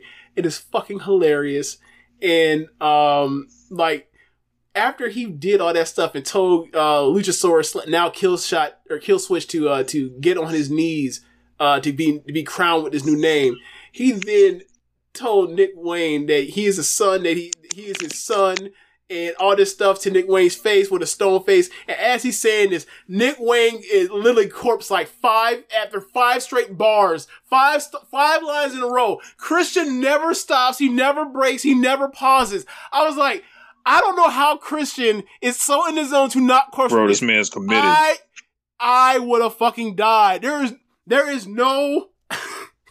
If this were a movie where you are allowed, or a TV show where you were allowed to take cuts and breaks after takes, this shit would have been on the gag reel where they couldn't have gotten through this shit for like 5 minutes. It was amazing. And Christian was able to say, not corpse one time. Nick Wayne, they got to send Macho Man for him from Matthew and Botch Made gonna go get Nick Wayne for that. But bro, he broke so many times. And then Shayna Wayne came out there, and Shayna Wayne, I think her name's Shayna. Yeah. Comes out there and is like, just like, what are you doing? And like and then Christian hits her immediately. You were a terrible mother. Bro, like that man proved he's not only at war with fathers, fathers, he's out here setting it for the mothers as well. Bro. And then he hits her about, you were a waitress making $40,000. You embarrassed Nick. Nick Stoneface, right? And then he says a lot about his dad, and then he fucking... And then you see Nick Wayne corpse again. The camera had to get off of him because he corpsed again. And then, it leads to kill switch. Then want to intervene. He's standing up for himself. He's standing up for Shayna. And then Christian goes... He look up and down this 6'5" person if he's Martin Payne, right? He's like, what you want to step bad at me? You want to step bad at me? I had you on your knees seconds ago. Oh my God. It was so great. Then the push happened. Shayna gets laid out or whatever else. Nick Wayne or Christian motions to Nick Wayne to go give his mom a concerto. Edge makes a save, and then Edge makes a save, and as he makes a save, he's coming for Christian. Kill switch pulls out Christian, so that leaves Nick Wayne in the ring with Edge and Shayna Wayne. And Edge then concertos this fucking kid's brains, his brains out of his skull in front of his mom. What? This thing was so, like, it made no sense whatsoever for him to do that to Nick Wayne in this moment, but it was still fucking funny as hell, and the whole thing was, like, unintentionally, great for me, and, like, Christian was so amazing that, like, the part where, like, the Edge thing didn't make sense in that time to do it, I didn't care. It was like, whatever, they'll probably have, at some point, Shayna comes out and screws over Edge and joins that whole entity eventually. Anyway, that's something to hold and make it make sense at the end. So I'm with it. I'm okay with it. I'm back in on Big Coat and Christian. Did you see the promo Big Coat cut in the hallway? Yes, I did. It was like 2.5 minutes long. Yes, I did. Man, like, do I really have to, like, say it? You in on Big Coat? You picking up some big Coat stock? You in on Christian? You in on Christian Cage versus Big Coat? Because I am. You hear the enthusiasm of my voice? I feel like I'm buying low. Okay. As long as you buy some shares, I'm just glad you in. I'm glad you in this investment thing with me right now. I'm just glad you in here. I feel like he was an overvalued stock that dramatically dropped, and a lot of people were like, "All right, we don't know exactly how this is going to work." But the reason why I like Christian in AEW pretty much his whole run was it seemed like they were not asking him to be, and he did main event a show against Kenny Omega and stuff like that, but that was like, he was never like a real threat or anything to win or anything like that. It seemed like he was operating on this level where he was just like this added ingredient that solidified things and, was solid in the mid card, and just a well-rounded part, can talk for you, can eat an inning, whatever. Mm-hmm. Like, if Cope is gonna like mirror Christian like that, and they can stay in their own whatever, like, I think that's like much more valuable than originally thought. And that promo cut in the hallway Osprey or some shit. Right, like that promo he cut in the hallway was pretty good. And it was like, yo, I kind of want to see that match. So that match is booked December 6th in Montreal for the TNT title. It's going to be Christian versus Cope. And, I think they've done a great job with this feud. And it's, I didn't expect – I didn't think it was – I really didn't have expectations for it. I thought it was just, a natural kind of thing where you link these guys up. But I think they've turned it into something that, and that is – worth watching. And mm-hmm. I don't think they're gonna burn the house down like work wise, but maybe they cock back and they're like, yo, this is a match we always wanted. We kind of feel like equals or whatever. Maybe they empty the gun. Match. The crowd maybe look, they're gonna be in Canada, right? Like, it might go off. Like, they might get 4 stars. Like, I think the thing for me that's making it work is that, like, as we talked about with Jericho, there is ways to wrestle a WWE, or I'm sorry, not work a WWE level type of program. We saw CM Punk do this in AEW. We've seen Jericho do it.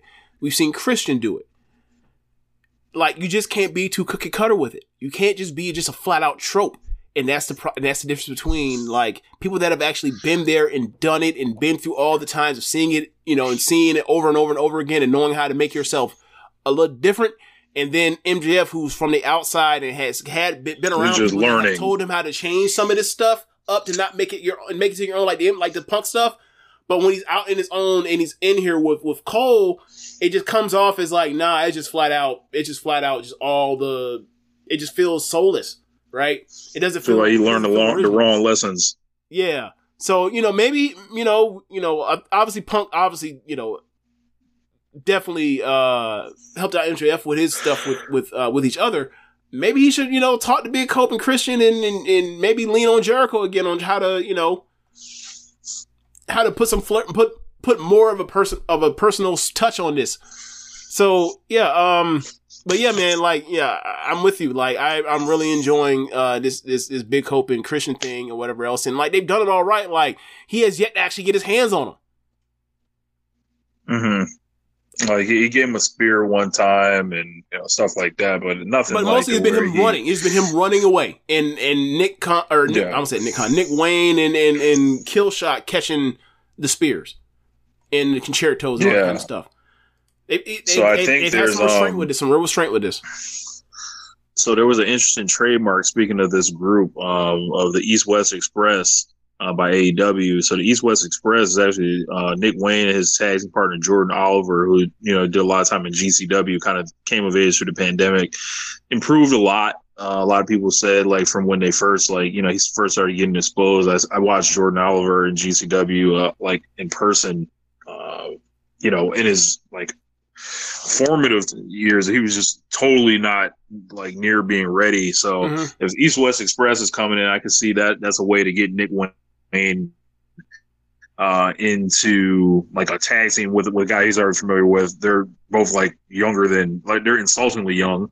And also that will stop him from being like the lost post of the unit. If you put him in a tag, the other guy can get beat or whatever, and then you can start kind of pushing the patriarchy group like through the tag team division and stuff like that. And then your boy Killswitch can become like, whether he's down with whatever Christian's got going on or not, like, he kind of gets that focus. But it'll be interesting to see because like East West Express, that's like, Nick Wayne's so young. He's disgustingly young. So it's like, bring him in there with his homeboy. Maybe y'all got another long-term story. Like, it's basically maybe y'all got Christian and Edge again right here, like with these guys. Yeah. So. Did they announce AR Fox versus Wardlow? I didn't hear anything about a match announcement, but they shot an angle for it basically on Dynamite. Yeah, where Wardlow shoves AR gave him Fox the big headbutt. Yeah, it wasn't a shove; it was a headbutt. Yeah, you're right. It's got to be on deck at some point. Oh. Yeah. You broke up. You say again? They got to do that. I said, yeah, they got to do that. Okay. There was an MJF promo with Samoa Joe. MJF promo was just like, Samoa Joe just totally like owned him, I think, and the whole thing was sense. Just it was like the MJF's whole thing was he's gonna like protect him. Sorry, you're breaking up really bad. Oh, go ahead. Rich. Go ahead. Okay, so MJF's whole thing was, he cuts, punt, catchphrase, and another catchphrase. Then Joe comes out and says, "Hey, I did that favor for you. You made this deal with the devil. You know what this is. I want my title shot." He tells him to go to blow him or something like that. And then Joe was about to beat the living shit out of him. And then Cole says, "Look, man, you did make a deal with him. Give him the shot," and he does. And then Joe then proceeds to say, MJF then says, let's fight tonight in Chicago. Then Joe says, nah. I don't want you making any excuses for when you're hurt. And I'm like, since when have you given a flying fuck about the condition he's in when you face him? Like, didn't you face him when he had a bad leg before? Or no, a bad neck. He had a bad neck before. Whatever. So he's like, nah, we'll do it. We'll do it in your hometown. I'll beat you, or whatever. So I was like, this is so against what Joe's character is been, as far as that that line of thinking.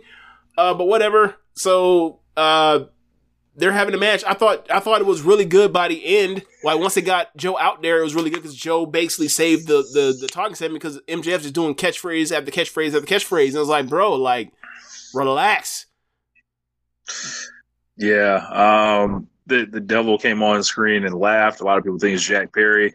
I've been thinking it's Jack for, I don't know, maybe about 2 weeks now. So I don't know. We'll see, who it is. Could be. But I do not care. Whenever that shoe drops, I will not care. They need to put the Young Bucks with Jack Perry in whatever unit they got. Put Scorpio Sky, all the West Coast boys, bring them back. But they're working a angle like no more being the elite. I guess that's one more thing to talk about. No more being the elite. Just wrap this thing up. Kind of like flamed out with a whimper, like kind of, they just kind of stopped uploading it and whatever. And then I guess this is like part of the, the new thing that the Young Bucks are doing. Being the elite made a lot of stars. It was definitely directly responsible for this promotion. It was responsible for booming business in New Japan Pro Wrestling. Mm-hmm. It helped a lot of people get on the map, and I think is one of the premier star-making platforms of this era. And I think it just kind of, it's been turned over. They're doing like being the Dark Order on there now. That's fine, whatever. But like, looking at the Elite's year, I've talked about it like at different times, like, and I'm not happy with how Kenny Omega's been booked this year. With being elite, kept a lot of people going through the pandemic too, especially. Hangman's been off now after the Texas Death Match. We get that, and the Bucks are doing this angle, whatever. This thing is like, I think this is like one of the biggest risks of their career. And they've, bet on themselves a lot as far as like, we're not going to sign a WWE. We're going to start a new promotion. We're going to sign on for this. So like, I think this is one more in the line of that. But man, a lot of people are going to miss BTE. I saw a lot of people like, that obviously don't watch BTE because why would they be this bothered by it? People were celebrating the demise of this. I'm like, if you don't know like the importance of like, if Being Elite never is uploaded again or whatever, it's really done or whatever, and it's not just like part of this angle or whatever, I don't think people actually know what they lost. And yes, they did the sophomore jokes, the humor, the shit that's really not for everybody or whatever. But within that, like it was like a kind of an overarching story of like, when Cody was there. It's a time capsule in modern pro wrestling history now. Yeah. And for it to end just like out of nowhere, kind of being confirmed by Dave, is like, I think a lot of people are like, so like, you didn't tell us, like where was the warning? Like what's going on here? So I'm kind of worked by it. I won't lie. So they got me. Yeah. As you mentioned, it seems to have gone out on a whimper. I think the benefit from it, if there is one, is that like the Young Bucks and the Elite will not have to focus their storytelling on screen more. And I think the more you get the Elite on screen, the better. Like when he had MJF come out a couple months ago to do the whole thing with Kenny Omega, and then, be polite to him and then, whisper, count down the days and calls him a bitch at the end. Like when ultimately Omega comes out to challenge him for the defense record, or sorry, the Dave record or whatever else for the title, is like, it doesn't have the impact if you don't watch BTE. The only reason why I know that is because I saw like clips of it on YouTube, or sorry, on Twitter. Right. There's so many things that like were done or like the foundations of AEW storytelling was laid out at the top over years and years from BTE. So I think for the benefit of them as storytellers, it feels, instead of that being a supplemental thing, it could actually be like on the screen and actually part of, for a lot of people, it's supposed to like having to go and see and be like, all right, what did Dave write in the Observer of what is, like what happened on BTE, to then remind you of like what is going to happen on screen to come. So I think this could be like, as far as like putting things together for the better, for a better TV show week to week. I think it might be for the best ultimately. Like they may retake some of their aura. I know aura is a popular word or whatever amongst people. Like they will, by being less accessible, kind of quote unquote, they'll be presenting themselves more traditionally, perhaps. And maybe like it's a thing, like like the last like month or so, like Matt Jackson started like cutting these promos or whatever, and it seemed like there was like some personality there that was, because it's like, man, we really haven't heard these guys really like bite down onto something for a long time, and I'm kind of intrigued. But at the same time, it's like, damn, like maybe it's time, for every Monday? Yeah, every Monday you log in, when that shit goes up, you check it out, and it's just like, it was a lot, man. And yes, there were unsavory characters on there, like Marty Scurll. Yep. People scrubbed from the archives or whatever. Like, I don't even think you can find those shits no more. But like, oh man, that shit, like, if you missed it, like, that shit was responsible for All In. And I know Cody's sister was going crazy this weekend, like saying, that's her brother, so she's gonna like slant it from that way, like he was like, she like kind of was framing it like he was solely responsible for all this shit. It's like, this is based off of Leonard saying that like AEW saved pro wrestling. I think so.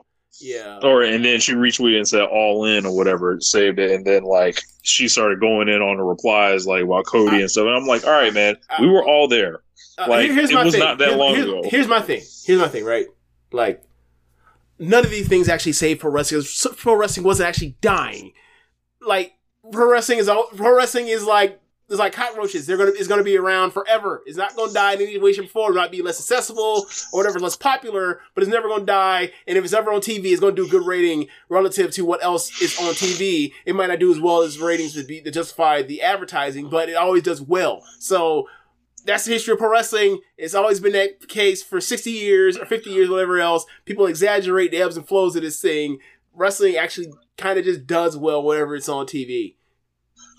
And maybe like if we look at it in terms of like spark the revolution, I'm like, all right, man, like it's only been 5 years. How have we gotten this far confused and removed? Like, we were all there. Like we know what happened. Like, Ring of Honor gave the green light and the production staff and everything else and promoted a show under the guise of like these three guys are doing it. While I think they may have reached in their pockets, but obviously they were not alone in this. They were able to secure pay-per-view distribution. They had everyone in the business essentially that was not in WWE on that show. We had Kenny Omega and Chris Jericho at the Tokyo Dome. We had Being the Elite. We had All In. We had Cody linking up with the Elite after he was doing the fucking GFW champion and being the Impact champion and walking around with that coat on and shit. And it was just like, wrestling in Northeast Wrestling and shit. Like no, like that's not like I know that's her brother or whatever. She's gonna see it through that. But why don't she go hard for Dustin Rhodes like this? But I think that there are multiple people that are responsible for, what AEW grew into, what, the current wrestling landscape looks like. Yeah. Cody Rhodes is one of them. He is not the only one of them. Right. Which is always kind of been my, right. I used to say I would come on the show and say he's tricking everybody with the suits, making think he's like, that's the game. That's how he presents himself, like those dudes in basketball shorts has something to do with it too. Those dudes in tank tops also has something to do with it. Like, I don't know. Like, it's a debate that I don't even want to call it debate. It's just like going to be alternate history that's going to like go from this point forward. Yeah. Right. You're right. Because like, all right, bud. Like, if All In,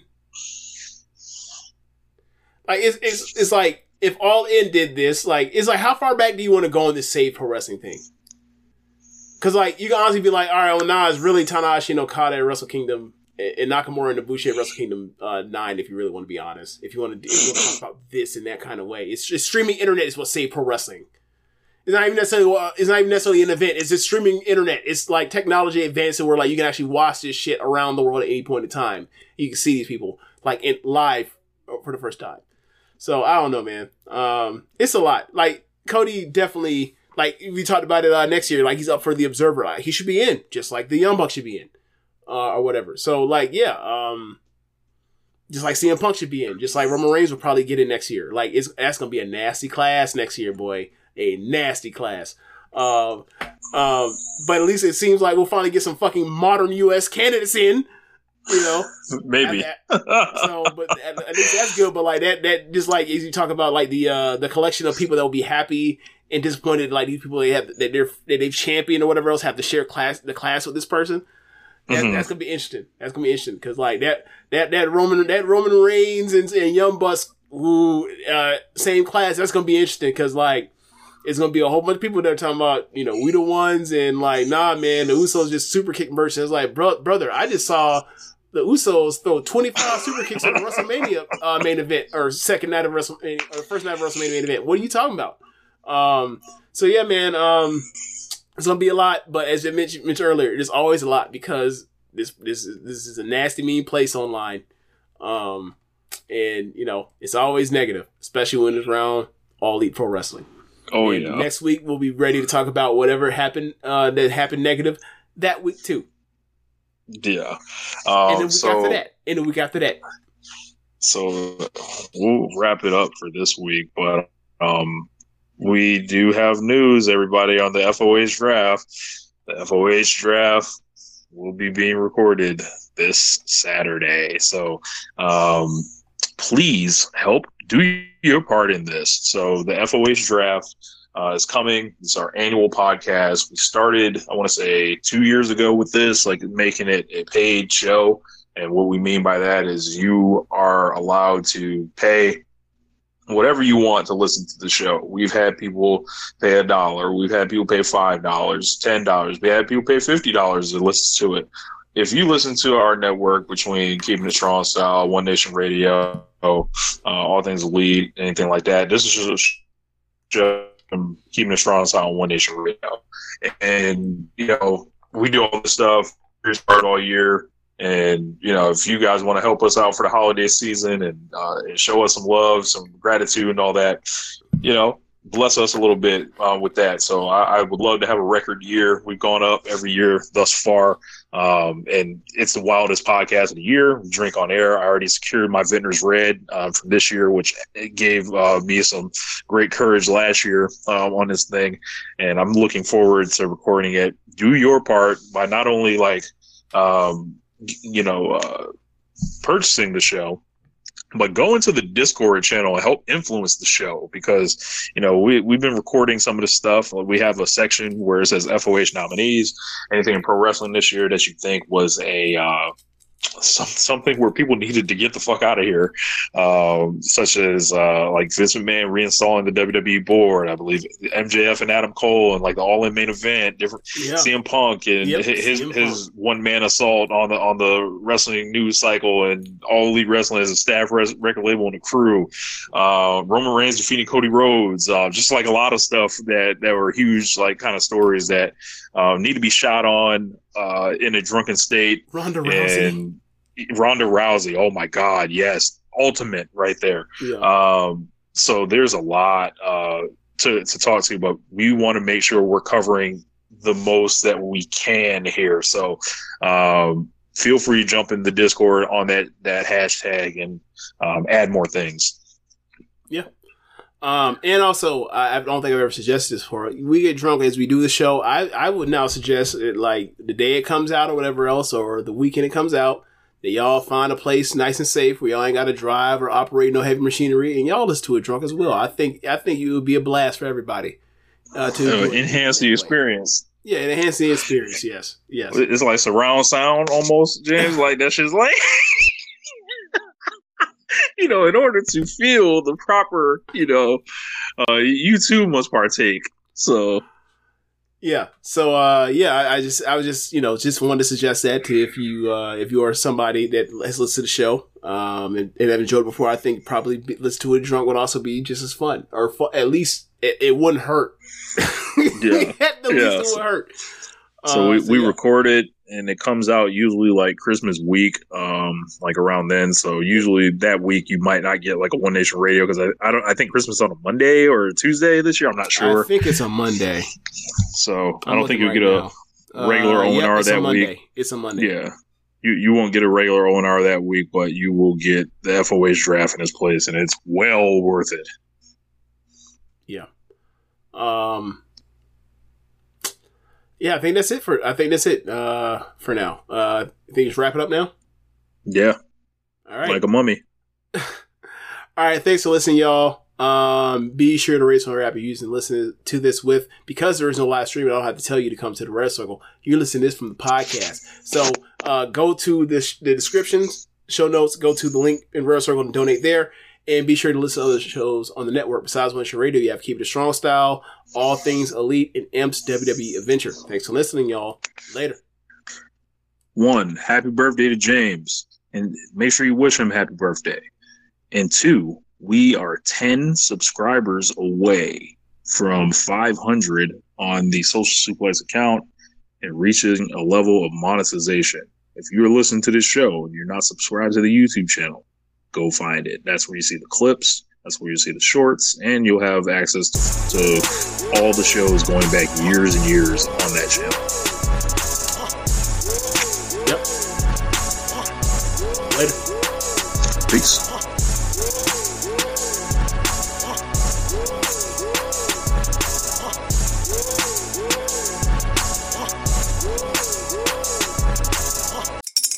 Spring is in the air at Littleton Coin Company, and we want to help you brighten your collection.